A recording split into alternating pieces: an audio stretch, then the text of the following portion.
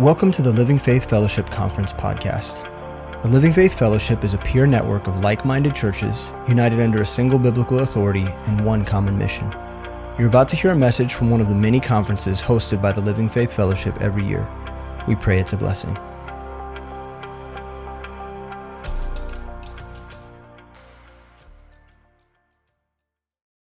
I just want to clarify something. If you were here just today, I was talking to my wife and then James, and apparently I probably say something that maybe make James look bad and Rosie. That was not my intention.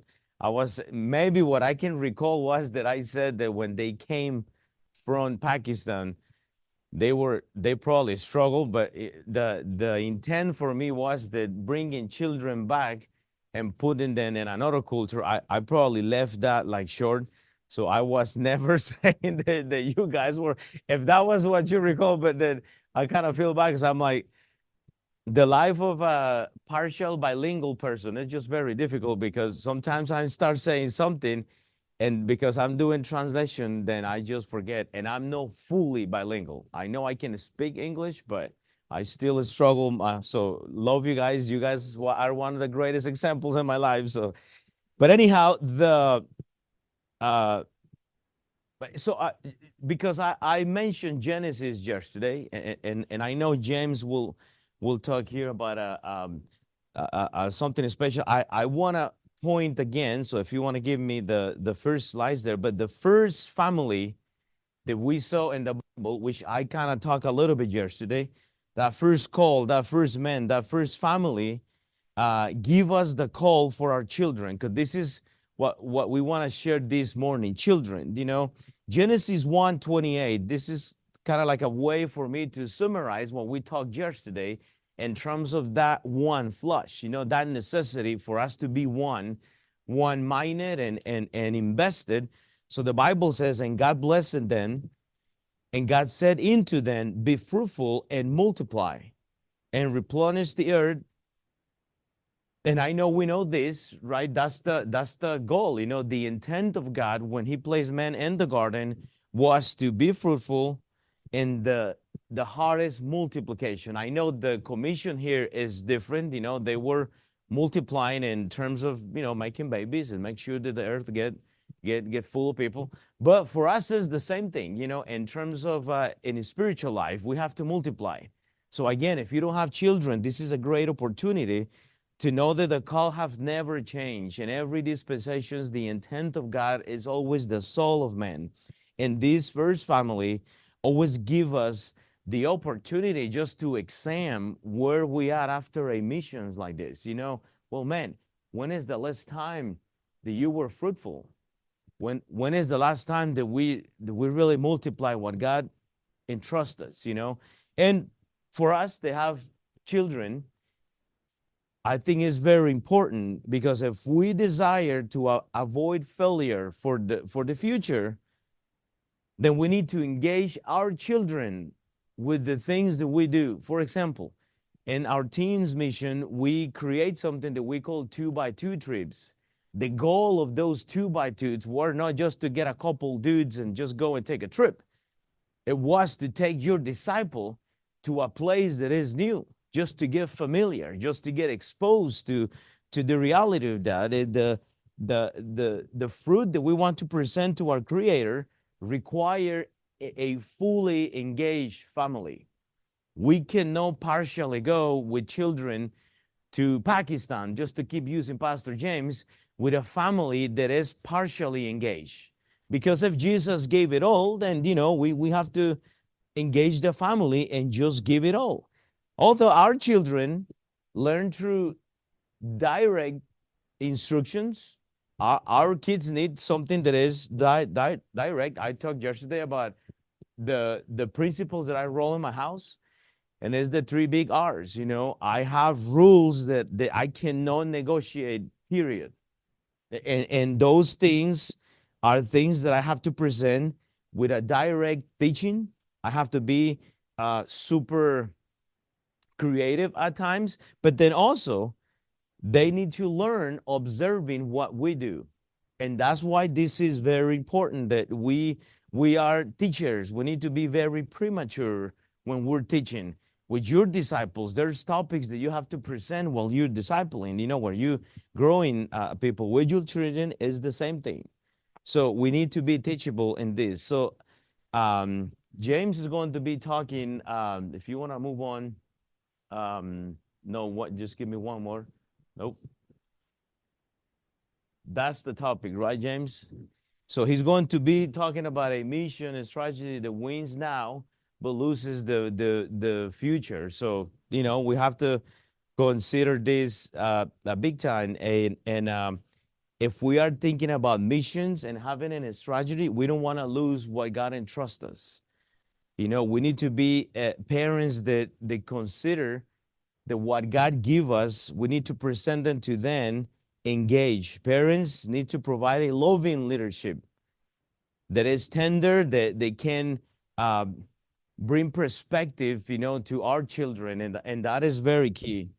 One of the most important roles that we have with our children is just to model really how the ministry look. Our ministry cannot be validated. No, I don't want to run this. I don't know. I think Miller put the new one.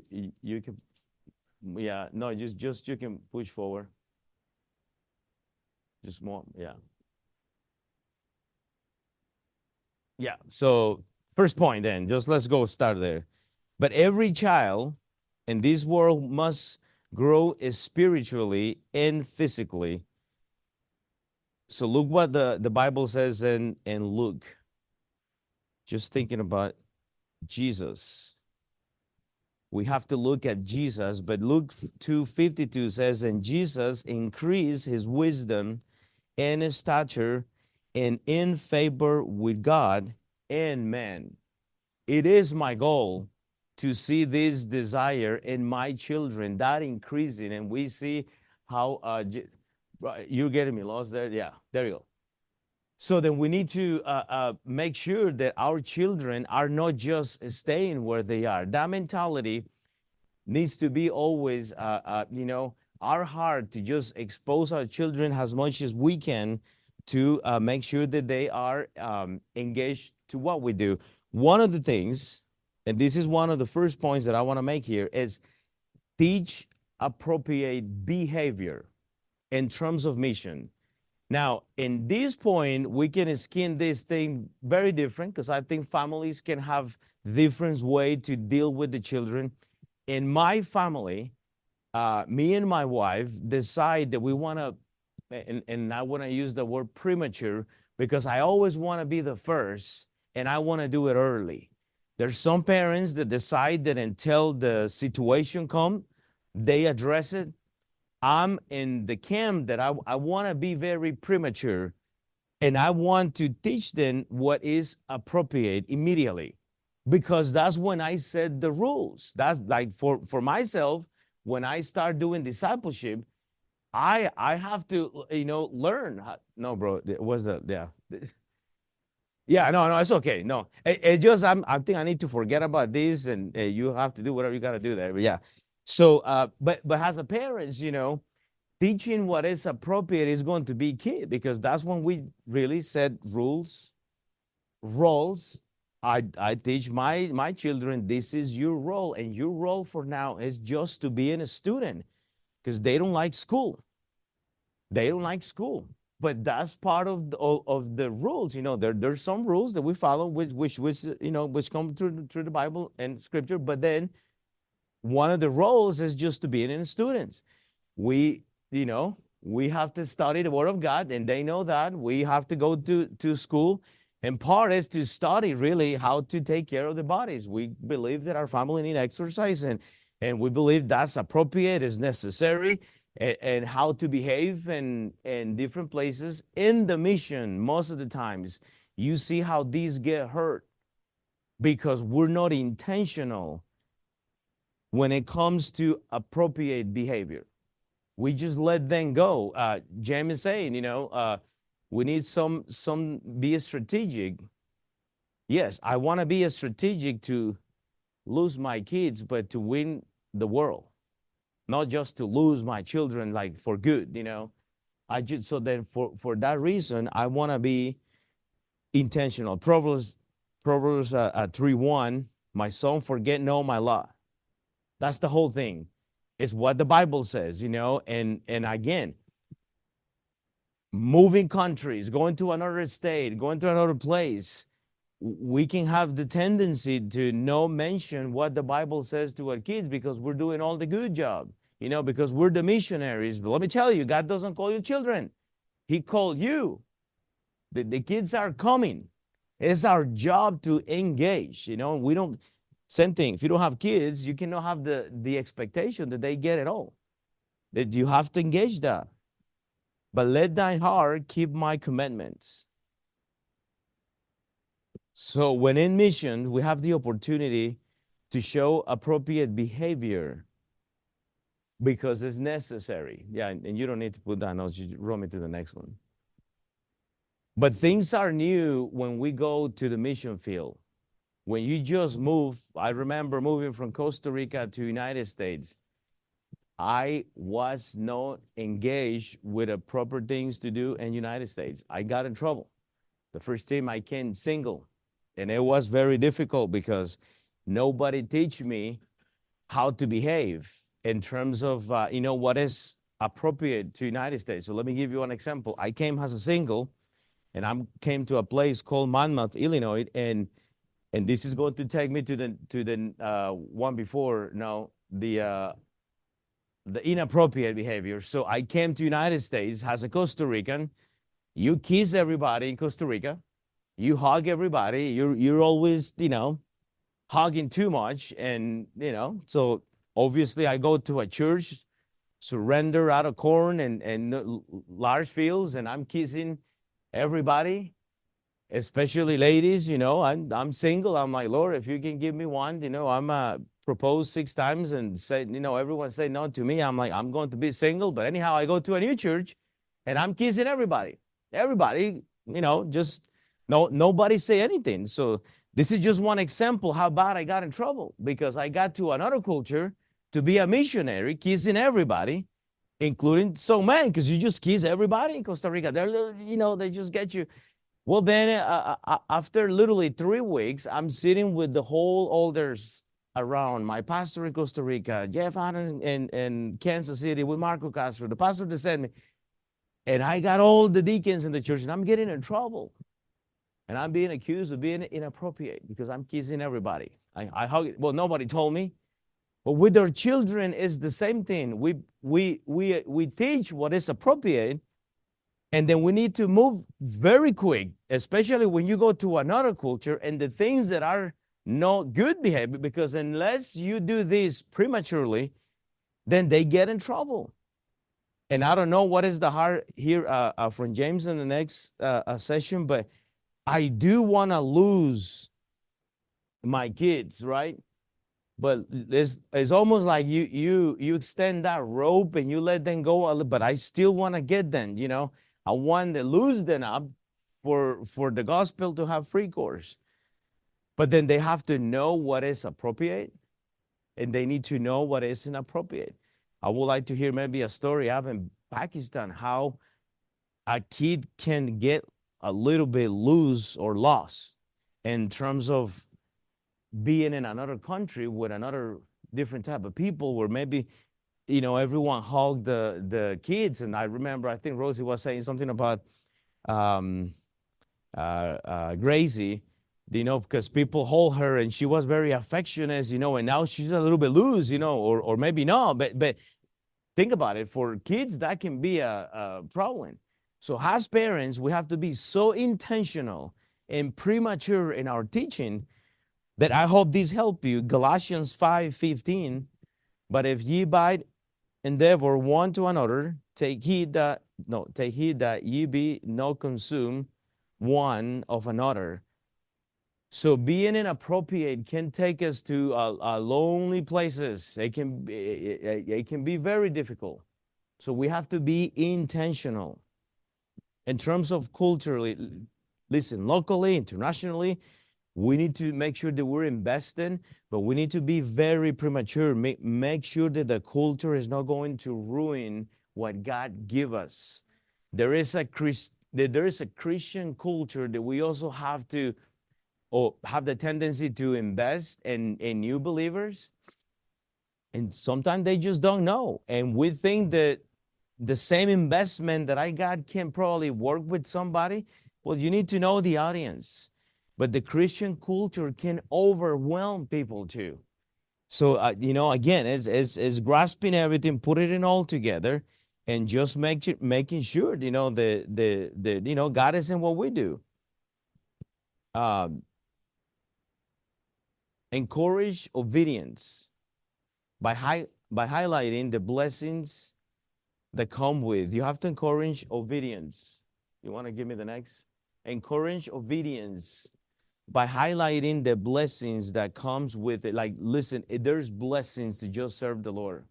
There is so much, and I want my children always just to see that. Like, so, and I know maybe some of you guys don't have kids, but man, it is so important just to embrace them and like, hey, listen, this is hard.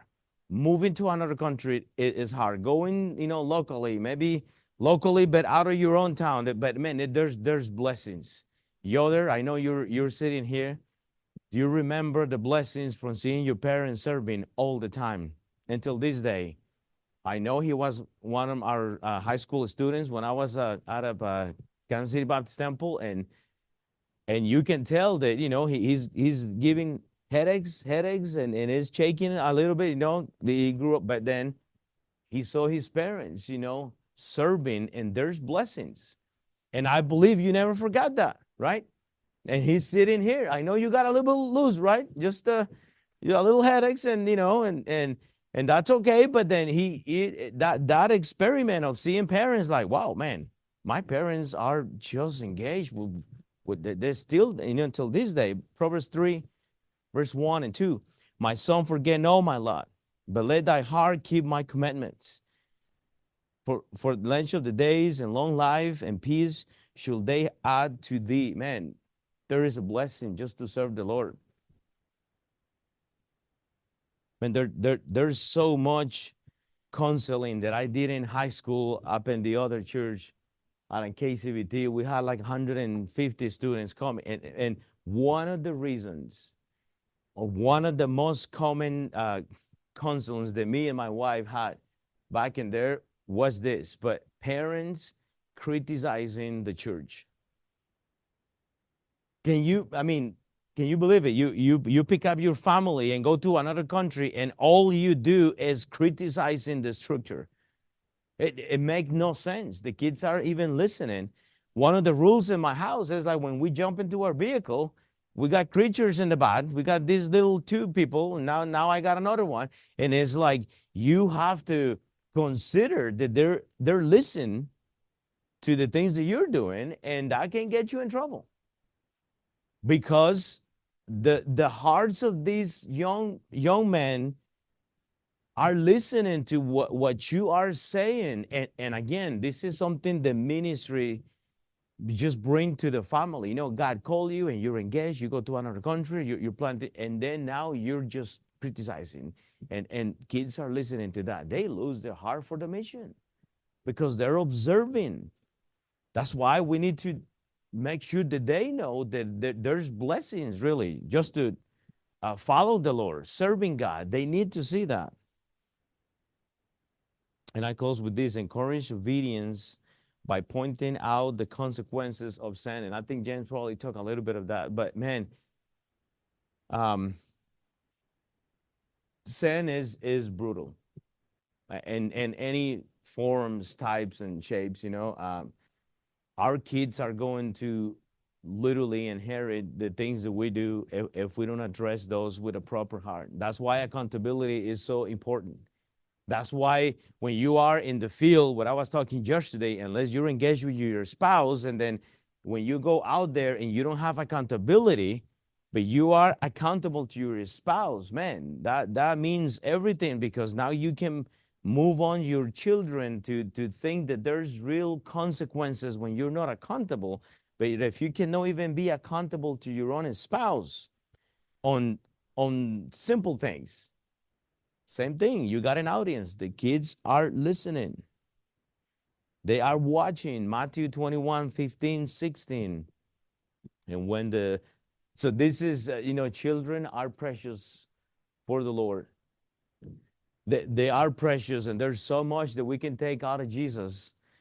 And I close with two verses out of the book of Matthew. But Matthew 21, 15, 16 says, and when the chief priests and the scribes saw the wonderful things that he did, and the children crying in the temple and saying, Hosanna to the Son of David, they were so displeased for the worship of children, and said unto him, how dost know thou say? And Jesus said unto them, yeah, have ye never read, out of the mouth of babies and suckling, thou hast perfect praise. That's it. It's our fruit. It's our children, man. They are important. So are your disciples too. Matthew 18, 14. Even so, it's not the will of your Father which is in heaven that one of these little ones should perish. God wants them all. So, and if we're praying, I don't know where you're at. I know there's people listening here somewhere. I got feedback that the first session was phenomenal. I think well, let me tell you, as a single, you can grasp a lot of this. As married, without kids, you can grasp this, but it is important for us that are considering that calling to engage our relationships as a single, as a marriage, and with our children. Those relationships with our children are very important because kids can literally disqualify you. Guys, that's why we travel with our kids. You need to take your kids when you go to a mission trip and let them know that this has value, because it's important. I don't know. Did that make sense? Good. James, his PowerPoint should be next to.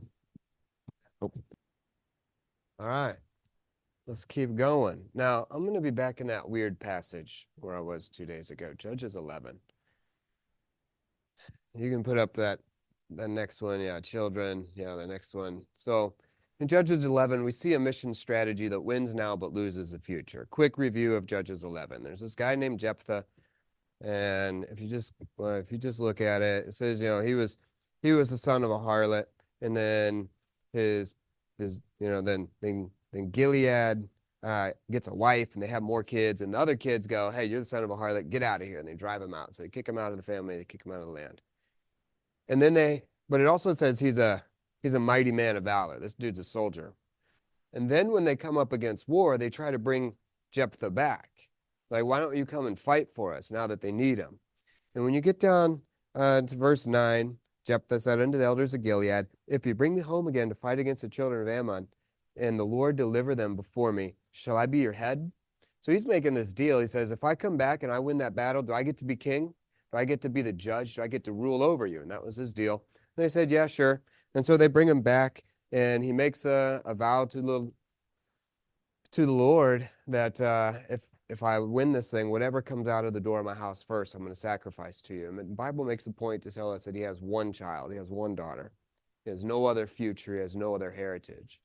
And what happens is the Spirit of the Lord comes upon him, and he goes and he wins the battle, and he comes back home, and his daughter runs out, and now he has to sacrifice his daughter. And he does. And that's how the story ends. So this guy gets a victory, but at the cost of his children, right? He has no future. He has no lineage. He has nothing that will remain in Israel of his name now. And this is what happens when we don't do missions wisely. We'll go, and we may even get victory initially, but at what cost? Do we sacrifice our children in order to get an immediate victory or a victory in our field? Now, this is, again, crazy passage, crazy stuff going on. Let's just start with the obvious. Don't murder your children. Okay, can we just say that? I don't think I need to. It was a bad plan. But the other thing that's crazy about this is Jephthah, he ends up judging for 6 years, and then he's gone. He's not on the scene for very long. But when you get to Hebrews chapter 11, you find him there. God actually mentions this guy that when I read through his story, I go, this guy's a disaster. He didn't do anything right. He murdered his kid. And God goes, well, there's not enough time for me to talk to you about guys like, he's in a verse with Gideon and Barak and Samson and Jephthah. And you go, oh, they're kind of all screw-ups, but they're there. But then the verse ends with, I think, David and Samuel. Also screw-ups, but men after God's own heart. Right? And so in God's eyes, this guy had some stuff going on, but he was still a screw-up. Anyway, so here we go. A couple things that we can take away, and then we want to leave time for you guys to ask questions. And Rosie's here. Ladies too, you can pick her brain on all topics that we've covered, missions related. Number one, what's going to hinder us, in our relationship with our children? The first thing is seeking the wrong goal, just having a wrong vision, actually not understanding what we're being called to do. And the danger on missions is sometimes we start with the right vision and we get out there in the field and we don't have the body around us and we see all that's going on, and mission drift is a real thing.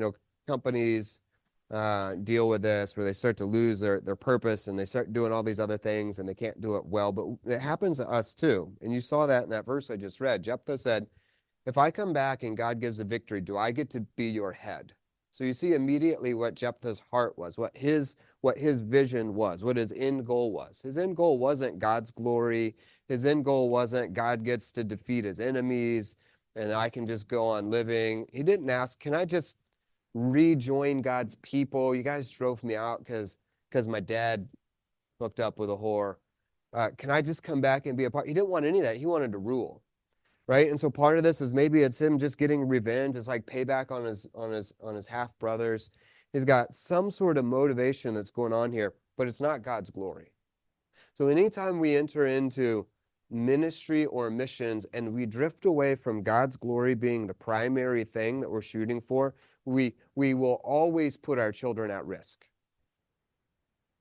Because we're going to start focusing on things that benefit us instead of God, and things that benefit me specifically. It's always going to come at the cost of my time and my investment in other places. So my wife and my children will suffer if my mission gets drifted off of God's glory and off of him accomplishing it.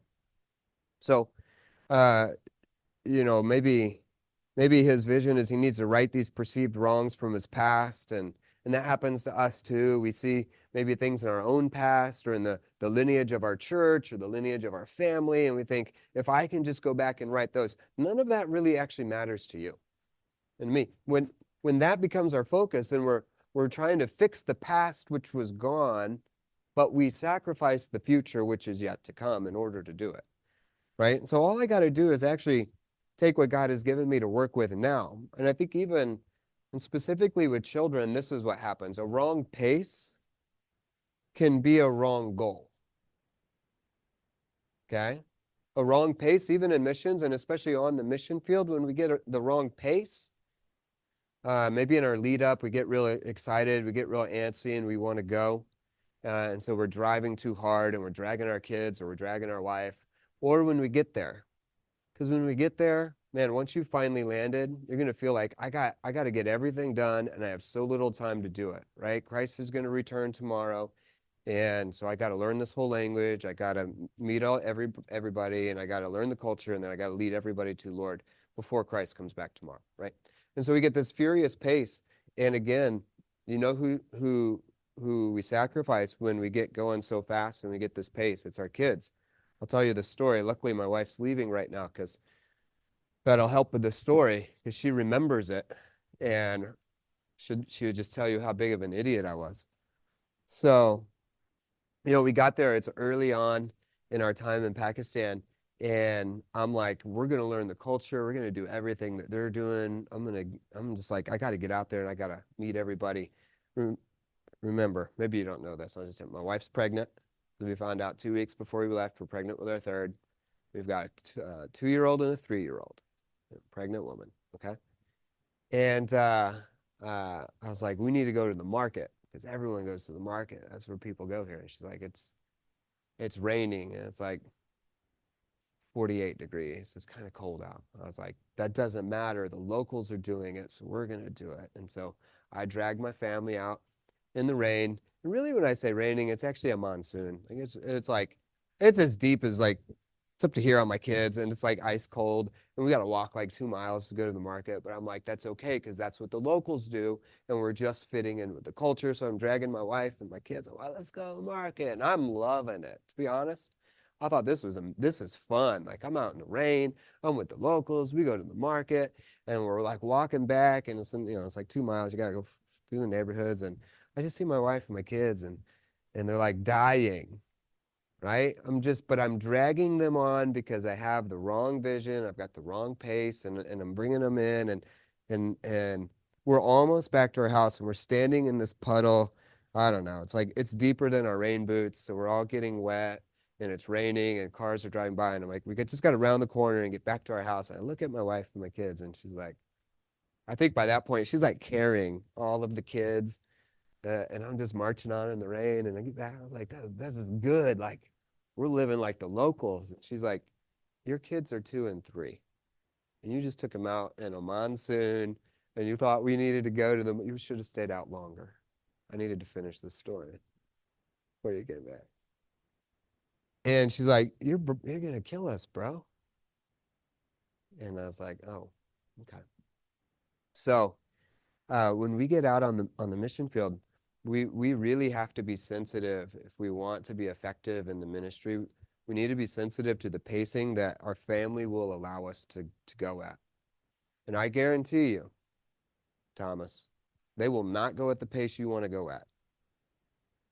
Because you and me, we got to get out there and we got to do it. We got to pound it out. And if we go pound it out, because this is the other thing that happened, so I learned that like I can't drag my kids through the city every time I want to go out. So I started going into the market, and the culture is like you just talk for hours. You just sit down and have tea, and she would do simple things. She would say, James, can you go to the market and get me some garlic and some tomatoes? Because you buy everything fresh and bring it back. I'm going to use that for dinner. So I went out at like 11 o'clock in the morning to go to the market to get her the things she needs to make dinner. And then I come back at like 8 o'clock at night. Like dinner's done, kids are in bed. She's done the rest of the day. She's thought I was murdered already. She's like, this is Pakistan. We're new here. She's pretty sure I'm dead. And she's, oh, holy cow. I come back and she comes out. She didn't come out with like timbrels and dance like this girl does. It wasn't that kind of welcome back. She comes out and she's like, what'd you do? I was like, I was evangelizing. Like this guy wanted to sit and have tea. So I had tea, and the next guy wanted to have tea. I had like 10 teas, and I just shared the gospel with everyone. And here's your tomatoes. She's like, get those tomatoes out of my face. We ate peanut butter. No, that's not true. We didn't have peanut butter. We hadn't figured out how to get peanut butter yet. But, so even me on my own pace without them, I realized again, like I cannot go at these pace. I have to make space for them, right? So in Genesis 33, verse 13 and 14, Jacob's responding to his brother after they've reunited. He said unto them, my Lord knoweth that the children are tender, and the flocks and the herds with young are with me. If men should overdrive them in one day, the flock they'll die. Let my Lord, I pray thee, pass over before his servant, and I will lead on softly, according as the cattle that goeth before me, and as the children be able to endure until I come unto my Lord and unto Seir. And this is a really important principle for us with our children. If we overdrive them, we will kill them. Even at home in ministry, even as pastors around here, there's those cliches or stereotypes about pastors' kids and missions kids and how awful they are, and you always lose the next generation. It's because a lot of times we overdrive them. And when we overdrive them, we kill them. And so we need this principle. We need to take it slow. And I guarantee you, as a missionary and as a pastor, you're going to feel like at times I'm not getting as much accomplished as I want to. But listen, Jephthah got his victory on the battlefield, and he lost his daughter, right? And that's the trade you'll have to make. Like you can get your victory here today, but you won't have your kids in the future. Okay. And I think part of the failure, and I mentioned this the other day, Jephthah probably didn't communicate to his daughter. Like she didn't know the whole thing about this vow. And we got to keep our kids in the loop. And I think a lot of this too is dependent on age. We need to start to understand, if you have kids, you should study stages of growth, especially if you're thinking about moving to another city, another country, you're thinking about the mission, you need to at least generally have an understanding of how kids are going to process information at different ages and what they're able to receive and how early you need to start talking to them. But you do need to start bringing your kids into those conversations and your wife. We talked about that a little bit too. If you just show up and be like, all right, kids, we're selling all your stuff, we're moving, that is tough. I know because I did it, not by choice, but when we got thrown out of Pakistan, we had 2 weeks to sell everything, cut all relationships, and be on a plane to leave the country or go to jail. And so our kids had to move fast, and some of them weren't able to process that. It was hard for us to process, but we have more resources and more experience built in to help us process that. There was one evening after we had sold everything, and we still had to be at home for another day, I think. The only thing left in our house was one mattress on the floor, like we're all going to sleep on. And I'm sitting in the bedroom with my son, my middle son. He was 2 when he came. He doesn't remember anything outside of Pakistan, but we're just sitting on the floor, and he's just weeping. Right? He doesn't even know how to process all that. He's looking around his room and it's empty. He's like, where's my bed? Right? And by that time he's 6, And so I'm just holding him, and we just sit there and we just cry for a long time because he doesn't know how to process all this, right? So if you have the opportunity, you talk to your kids, right? And you bring them into this thing with you. Next, number 2, things that'll kill our future. Being too religious or too cultural, right? That kind of plays off the back of what I just said in terms of having a wrong vision. But when we conform to local expectations, when we should be conforming to the expectations that Christ has given us, then again, we're going to run the risk of sacrificing the future because we jump in, and especially in cross-cultural missions, we say, well, I have to look like them. And we talk so much about assimilation and fitting in, so we got to do everything to fit in. But when we become too cultural, our kids are gonna hurt for that. Now, I think I like to use First Chronicles 22 as well when we talk about how to build our children and how to build into that. This is David getting ready to build the temple, and God tells him he can't, and so he's going to give the temple construction to his son Solomon because he's a man of peace. David's a man of war, right? And so in First Chronicles 22, David, what he does is he actually starts preparing for Solomon so that he can do it. And I made some of these kind of mistakes, and I've seen it in some of our teammates. They dive in and they just want to be so cultural that they throw their kids into it. So in our culture, in particular in Pakistan, everybody went to an Islamic school. And if you want to have the most impact, people would tell you, then you put your kids in a local school and they go to an Islamic school. That's being cultural, but that's a level of cultural adaptation that I could not stomach for my children because I know what Islamic school means. It means they're memorizing the Quran for about 7 hours a day and doing math for about 1 hour a day. It's indoctrination.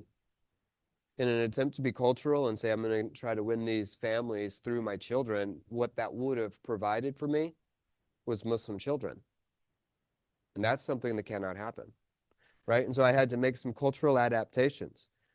Homeschool was not a thing in Pakistan, but there was luckily a Christian school actually. So we kind of put them in Christian school and could also consider homeschooling. But those things were countercultural, but it's worth it in order to keep your children and to keep the future. You don't actually have to be so cultural that you fit in on everything. So even with my wife, in Pakistan, you got a lot of long clothes. You got to cover your elbows. You got to cover your knees. You got to cover your head. If any other man were to see her elbow, it's probably because she's a whore. Like that's the big thing, right? Like, I don't know what's so sexy about elbows, but you uncover them elbows.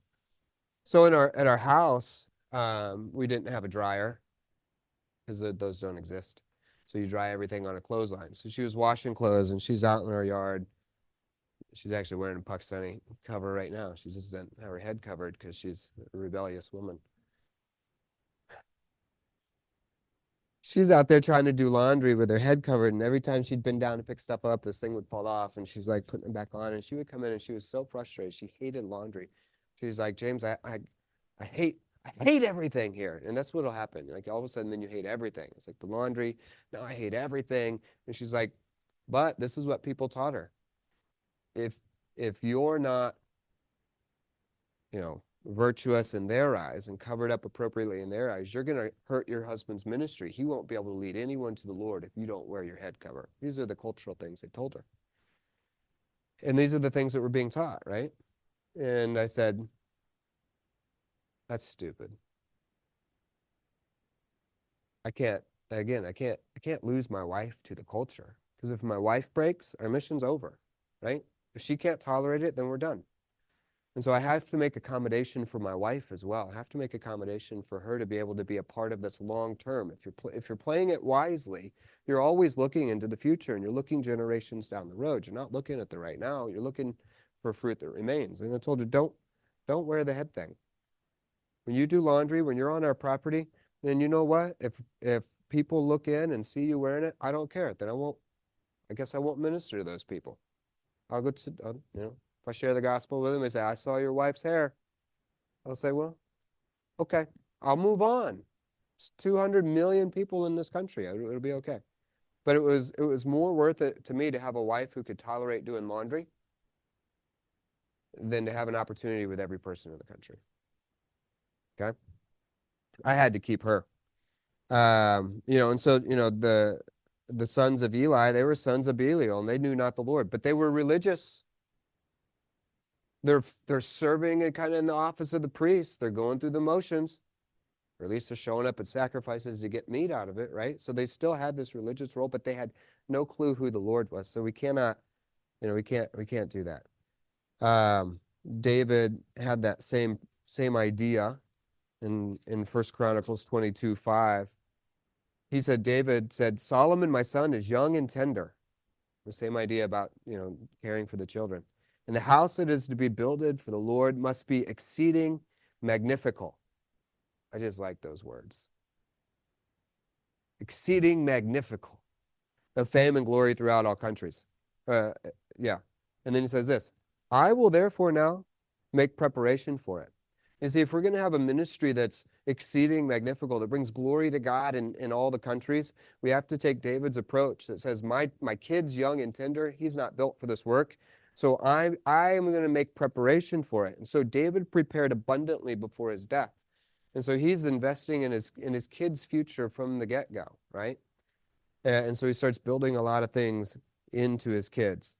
One thing that we see him doing is that he's actually establishing the foundation.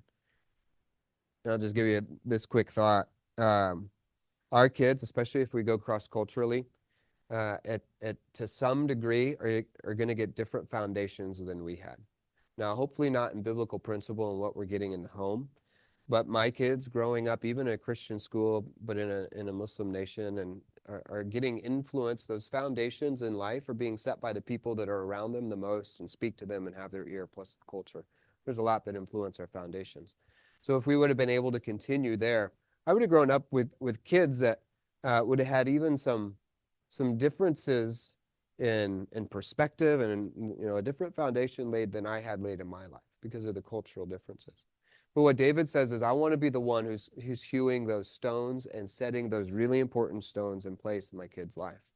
So no matter where you are, if we're going to have kids that are going to survive the mission, we still have to make sure that and this is true everywhere. We don't ship them off. We don't delegate the role of parenting and setting those cornerstones, those foundational stones in their life. Now they're going to build on it different cultural things, and that's okay as long as those foundations get set right. Number 3, we see this in Judges 11 with Jephthah. He's willing to sacrifice for the mission, but he's not willing to sacrifice for his children. Our children need to know that we are willing to sacrifice for them. Our children need to know that we are willing to die for them. This girl watched her dad walk off to battle, knowing that he's a mighty man of valor, but this is war. He can die there. And I came to the place where I was at peace with going and dying for the mission. Like if I need to die in Pakistan, that's okay. We had those conversations, and even thinking about losing your own children. Like if God were to take my wife and my children while we're in Pakistan, I'm okay with that. Right? That's a hard thing to work through, but you got to come to peace with that. But then something else you have to work through is, but am I actually willing to sacrifice at the same level for my children? My children have to see me sacrifice for them. So back to the market thing, like I realize I can't go to the market and spend all day evangelizing people because what I'm telling my wife and my children is I'm willing to sacrifice for those out there more than I'm willing to sacrifice for you. I'm not giving you time. I'm not investing in you. And my kids have to see that because kids are astute. Even the little tiny ones. They start picking up on things real quickly. They can see what's going on, and they can see hypocrisy. They recognize when there's a different standard between when you go to church and when you're at home. Mom and dad talk differently at church than they do at home. When guests come in, mom and dad act differently than they do when guests are gone. Kids see those things, right? And so they pick up on all of that. And they have to see that me as their father, that I'm willing to make some sacrifices and do some things that hurt in order to continue to invest in them. So in our prep, we have to sacrifice even in the prep. You get this, this same kind of story everywhere. We lived through it. I had to learn how to, again, balance my family time and my investment in my kids. There's a book called We Died Before We Came Here. It's a story of a family that went to Africa. The husband's martyred. Is kind of the spoiler alert, the end of the story. But they talk through the same thing. Like, it's always the same. We always start too ambitious, and we're all gone all day, and then we have to figure out how to sacrifice for our kids, but not just sacrifice behind the scenes. It is good for our kids to see sacrifice. So even in 1 Chronicles 22, verse 1, then David said, "This is the house of the Lord, and this is the altar of the burnt offering for Israel." And David commanded to gather together strangers, and then they're going to build the house. The first thing that David is doing with his son is he's just setting an example, and he's pointing out a few key things to his people. You have to teach your kids the value of what really matters. This is the house of the Lord. This is the altar. We have to teach our kids about worship, and we have to teach our kids about sacrifice. If you want to prepare your kids for service and mission, then even from a young age, teach them about the house of the Lord and the altar. Teach them how to worship and teach them how to sacrifice. Even in little things, that will prepare them for the mission and prepare them to go and to take those next and bigger steps into service, worship, and sacrifice. So I want my kids worshiping and serving and sacrificing. Last point out of Judges here.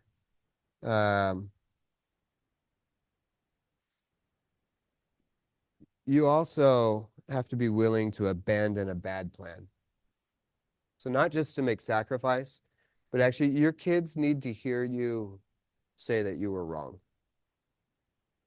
Right? So when I mess up, when I spend too much time investing and I need to course correct and I come back, of course I'm having that conversation with the Lord and with my wife. And there's this thing in us that goes, yeah, they're 2 and 3, 5, 6, 7. Like, okay, we'll just fix it and they'll be okay with it. But there's a lot of value in us as fathers coming back and being like, hey, I messed up a little bit. I'm sorry about that. Right? So here's Jephthah. He comes back from war, and his daughter comes out, and he's made this vow. So what are Jephthah's options? One, he can keep his vow and kill his daughter. Okay, that's an option.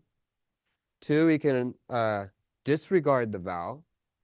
And then, maybe under Old Testament law, if there were men that heard him make the vow before the Lord, then they actually are supposed to stone him. He should die for breaking his vow to the Lord, right? So he's in the spot where he's got to choose his life or his daughter's life. And what he says is, I'm not willing to die for my daughter. I'm going to make her die for me instead. This is jacked up. Or the third option I think that Jephthah had is he could have just tried to repent and be like, God, this is a really bad vow. I messed up. This is a dumb idea. And what happens then? Who knows? Maybe the Lord forgives him. Maybe the people forgive him.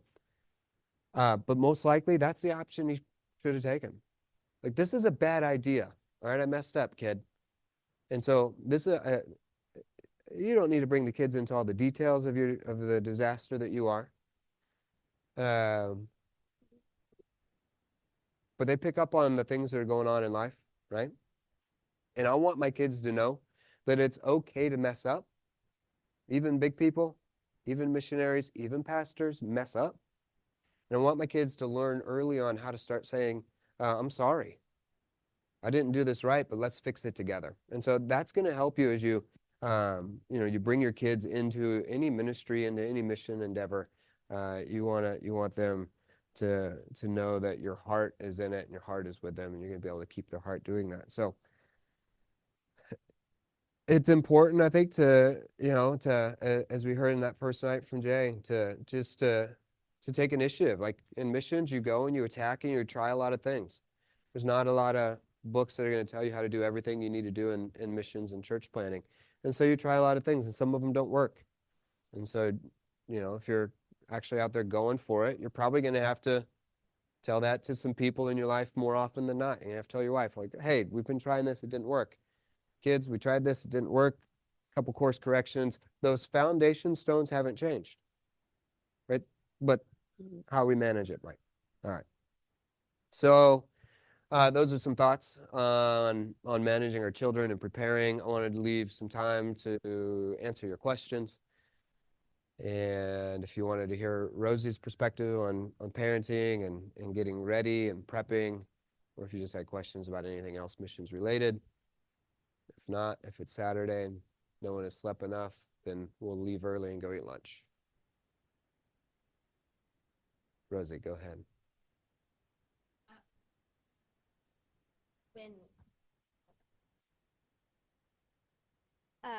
When James was talking about being really busy and being out at the market and being gone a lot, and his pace was different than ours, I just wanted to add that if you have your kid's heart and if you have your spouse's heart, then even when it's a time in ministry that needs to be really busy and they need to be out of the house a lot more, then it tends to be a lot more okay.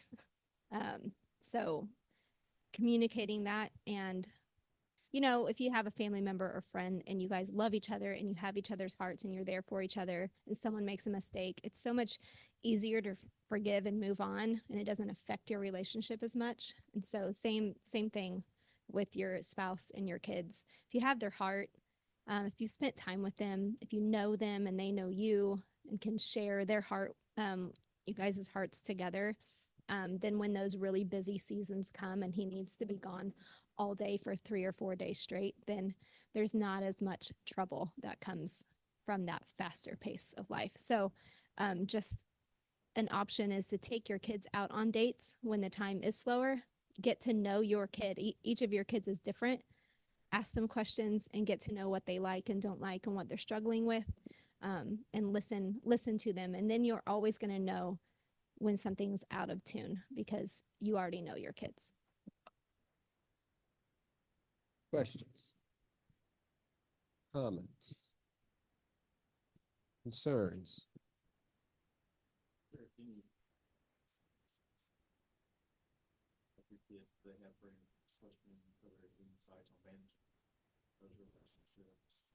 On the field? Yeah, so we put our kids in a local school, plus we had a small church group, so they did have friends most of their friends were believers, which I'm fine with because they're 2 and 3 and 4 and 5, 6, and for them the primary role at that stage wasn't to be evangelist, and so I didn't need them doing the ministry, and so I just we just managed them like any other relationship. We wanted our kids to have friends. We wanted them to be able to engage and to play, and so we had to make time for that. We'd invite friends over. We'd go to their house, and we didn't really do anything particularly unique. Yeah. And I do think a couple thoughts. I think your kids are your first mission field. You probably hear people say that. Yes, you absolutely want to invest in your kids. You want to see them saved. A lot of missionaries will say your kids are your first mission team as well. And I agree. But again, at a certain level. I want my kids to be a part of the team. I want them to know that they have a role, that they weren't just kind of drug along, even though they were drug along because they're too young to have a voice. But again, as I recognize their ages and stages in life, their role will change. So when my kids were real little, they didn't have any real role in the mission other than just being there and being cute. They help out. But as they get older, and even now here, I've got 12 and 11-year-old sons. They actually have roles. They're starting to learn how to engage in the mission, and so now friendships mean something different. They're in a public school here. And so we're managing friendships here probably the same way we would if we were still in Pakistan, where you just have to think about your influences. You have to think about how, how those people will help to set foundations in your life, and some of that can be bad. So I think there's more. We were too young with our kids to do it specifically there, but as they get older, like friends really matter.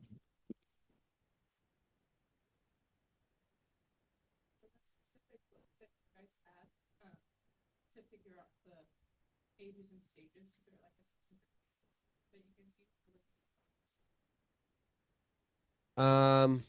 I was a nurse, so I had to learn it in nursing school. I mean, I am still a nurse. Was the wrong word. And she went to school for early childhood development, so we have textbooks. Good books. Anybody? Yeah. The Bible will absolutely give you good instruction. Go back and listen to Jay Shug's postscript episode where he talks through the stages of growth. Now that's spiritual, but it correlates to where we're at physically as well. So there's some really good, you can pull really good principles out of that. And then you can just look at, people that have come up with philosophies and ideas on how kids grow. And you can get ideas out of it. It's never gonna be perfect when you're dealing with philosophy. The Bible is your best option, but there is also, don't throw the philosophy away, because people who spend years watching the habits of kids and how they respond, you can glean from that. There's a lot there. So sorry, I don't have one specific answer. You can start Googling it. Yeah.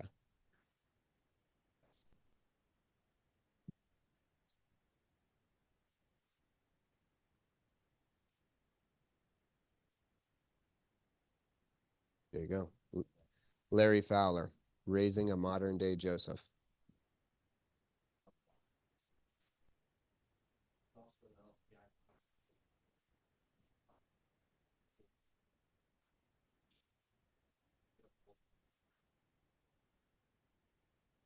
Yep, LFBI has a course. Plug. Yes. Any other questions?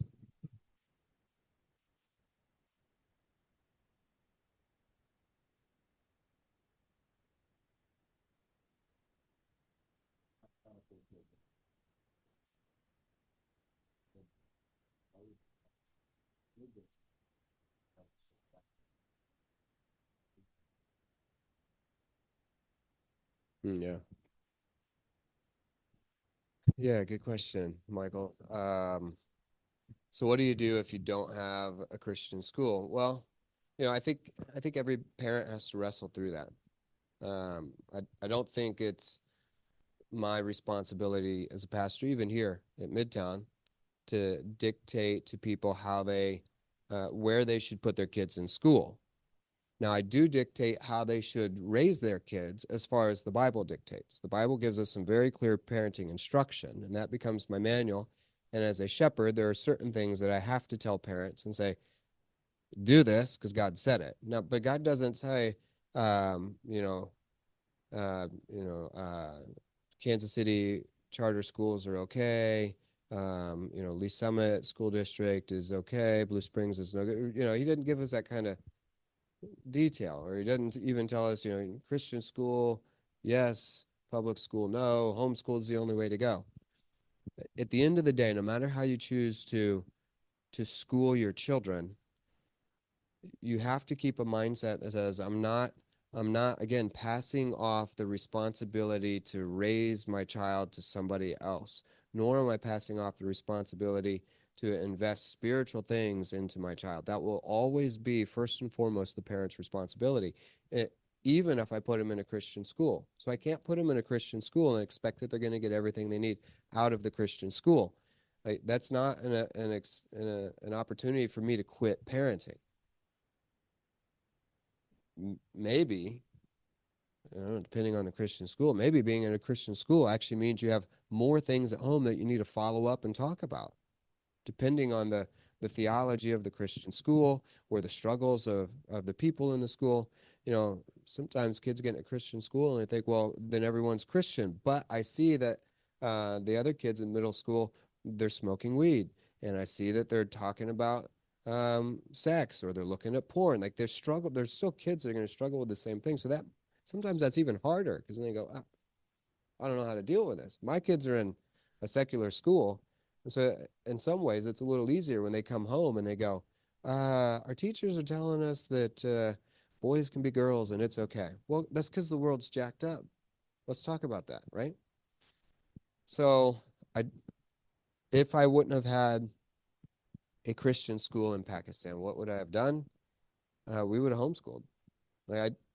For us, again, I couldn't have put him into Islamic indoctrination at that young age. That's a strong thing. So we would have homeschooled them and then found other ways to get them engaged. Put them in some cricket. That's what they do there, and let them get around kids. But parent your kids. In the process.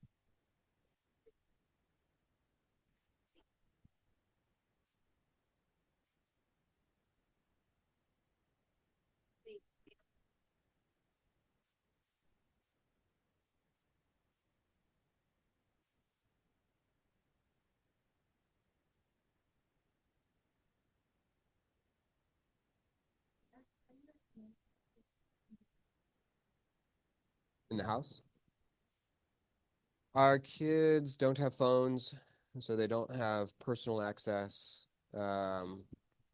They like YouTube, and they have certain YouTubers they watch, but you can never,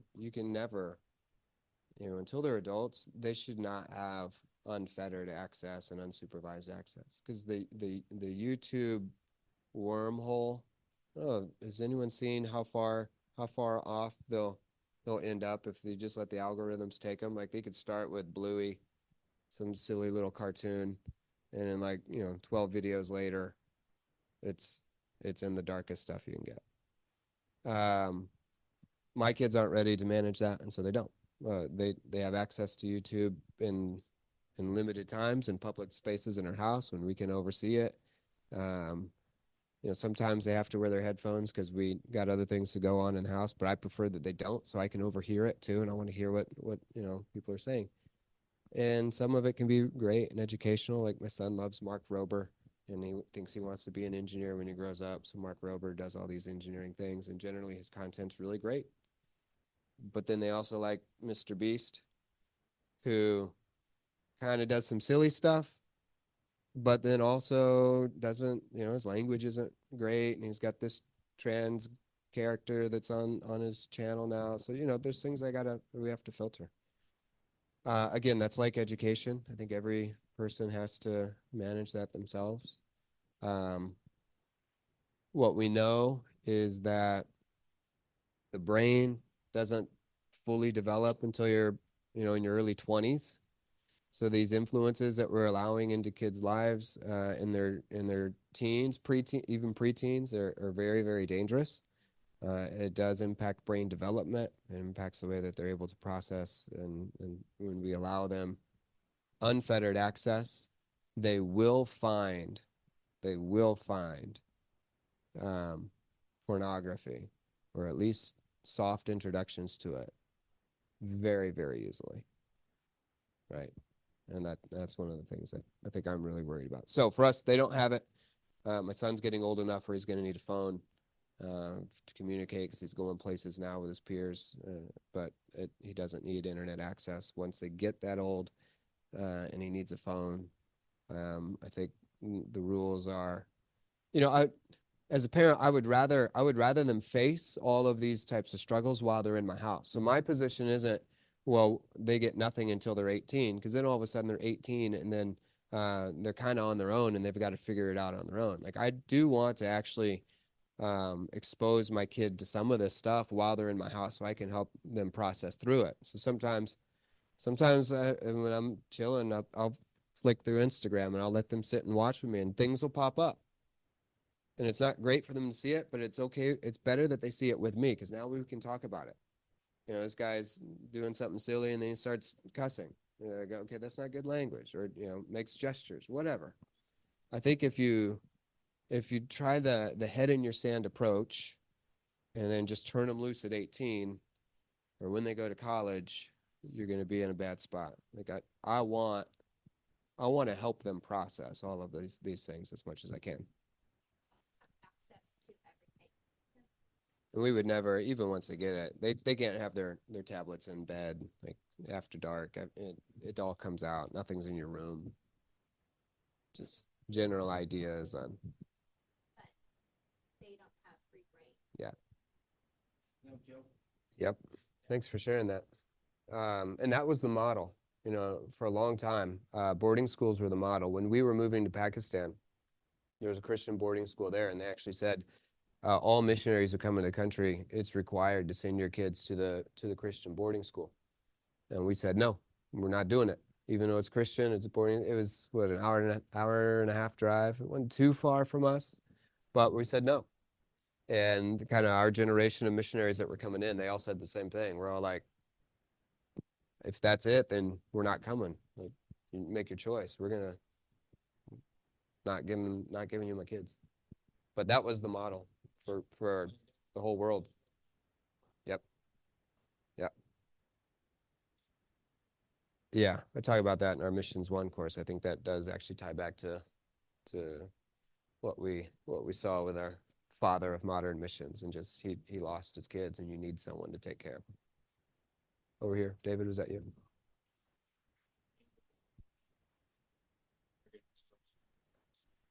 Yeah. I feel like it's one of the hardest battles. Yeah, every kid in my kid's school feels like has a phone already. So I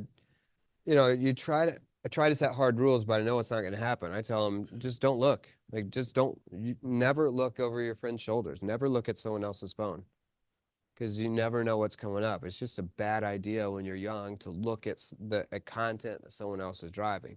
And so that's I try to make as a rule for them, but I know in reality they're going to. Like, they're not going to follow that, because we could say it's the world we live in, the way kids are wired now. Like, they're attracted to the screen in a way that I would say I wasn't. I don't know why, but it comes out. I think even though we tell them that, we try to build these principles into them. Just stay away. Just let the crowd have it. It always comes out in their speech or their actions. Like, the things that they're getting exposed to will always come out. And so then you just have to follow up again and talk to them about it. I try not to be overly harsh about the fact that you're looking at it. I just keep pointing it out. Like, if you keep peeking over your neighbor's shoulder when there's no one to help, you're 12. You don't even know how your own brain works yet. You don't know how to think. And you're letting a 12-year-old guide you. This is a dumb idea. But sure. Well, first of all, I think there's this old mantra where they say never let your kids see you fight. I think that's a bad idea. Actually, what we have to do first is set the boundaries, like we talked about, for how we're going to disagree and how we're going to have discussions. But I think it's good if our kids actually see that we do at times have conflict, and then we work through it. So if they're going to sponge something up, I want them to sponge up the fact that mom and dad disagreed, and then I saw how they were willing to take the wrong and to sacrifice for one another and to give up their priority or their position. All of these things I want them to start picking up on. And so I think it's okay, personally, that if they see some conflict. Now, again, think about how old they are, and there's things that they probably don't need to be privy to. But how do we manage it? Again, I think I want to model it. And most of the things that I want to do, I want the opportunity to speak into it while they're in my home. So I'm okay with them seeing conflict, and then we just model it. But then also, as a parent, I think the place where we put it to practice, though, is between the siblings. So our kids don't do a good job of dealing with conflict between each other. Typically, so we got 2 boys that are 12 and 11. They're best friends and worst enemies. And that changes about that quick. Like all of a sudden they were playing and now they hate each other. And then it goes back. But what they never do is actually deal with their issue. Like they've just decided, okay, we're going to play again. And so they build up all this resentment. And by the time they explode, it's like 3 days worth of, you had your socks on me. And then you touched my screen while I was playing. And we're like, that was 3 days ago. So again, they're 12 and their brains don't work. And you got to teach them actually how, like, let's deal with the moment. And then let's let go of the moment. Yeah, I think first you got to define what's best biblically. Because living in America, we're going to define it differently, right? We're going to think about the wrong things, and it's probably going to lean towards being more in the realm of things and providing. And so you actually don't need to provide a bunch of things. They need kids. What we know is they need to feel secure. They need love. They need boundaries. These are the things that are best for kids. This is what science has shown us. This is what the Bible already told us. And then science has figured it out later. So if you actually do those things, your kids are going to be okay. When we were getting ready to leave for Pakistan, it was really hard, though, because I had to wrestle through this idea that, am I putting my kids and my wife in unnecessary danger? Am I taking them to a place where the Taliban's going to come and kill them? When I went to El Salvador as a single guy, it was easy, even though there was remnants of civil war and gangs everywhere.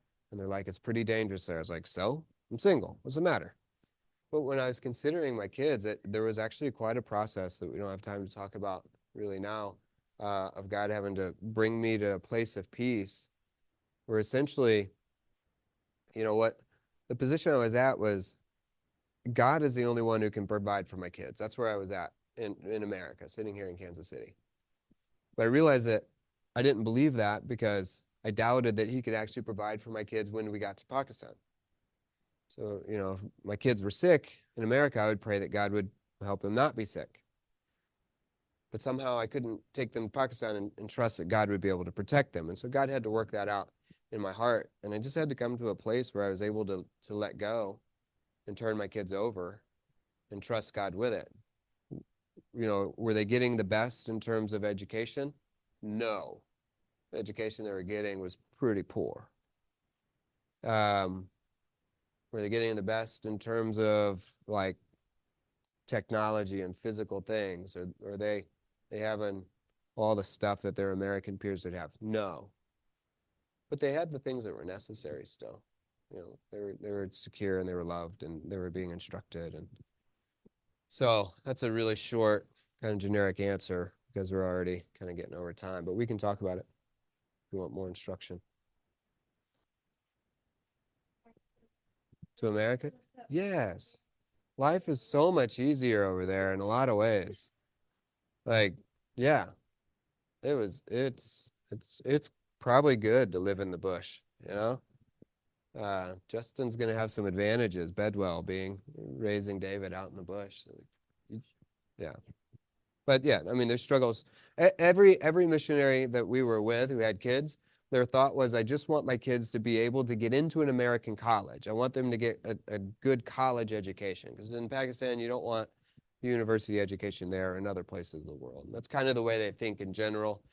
And that's why boarding schools happen, so you can prep them to be able to get into college, and then by that, you're setting them up to be successful in life. But if we sacrifice the spiritual principle and the parenting, then we're still not setting them up to be successful, even if they can get an engineering degree and make good money, right? So. We hope this message was a blessing to you. If you're interested in learning more about the Living Faith Fellowship, visit lffellowship.com. God bless.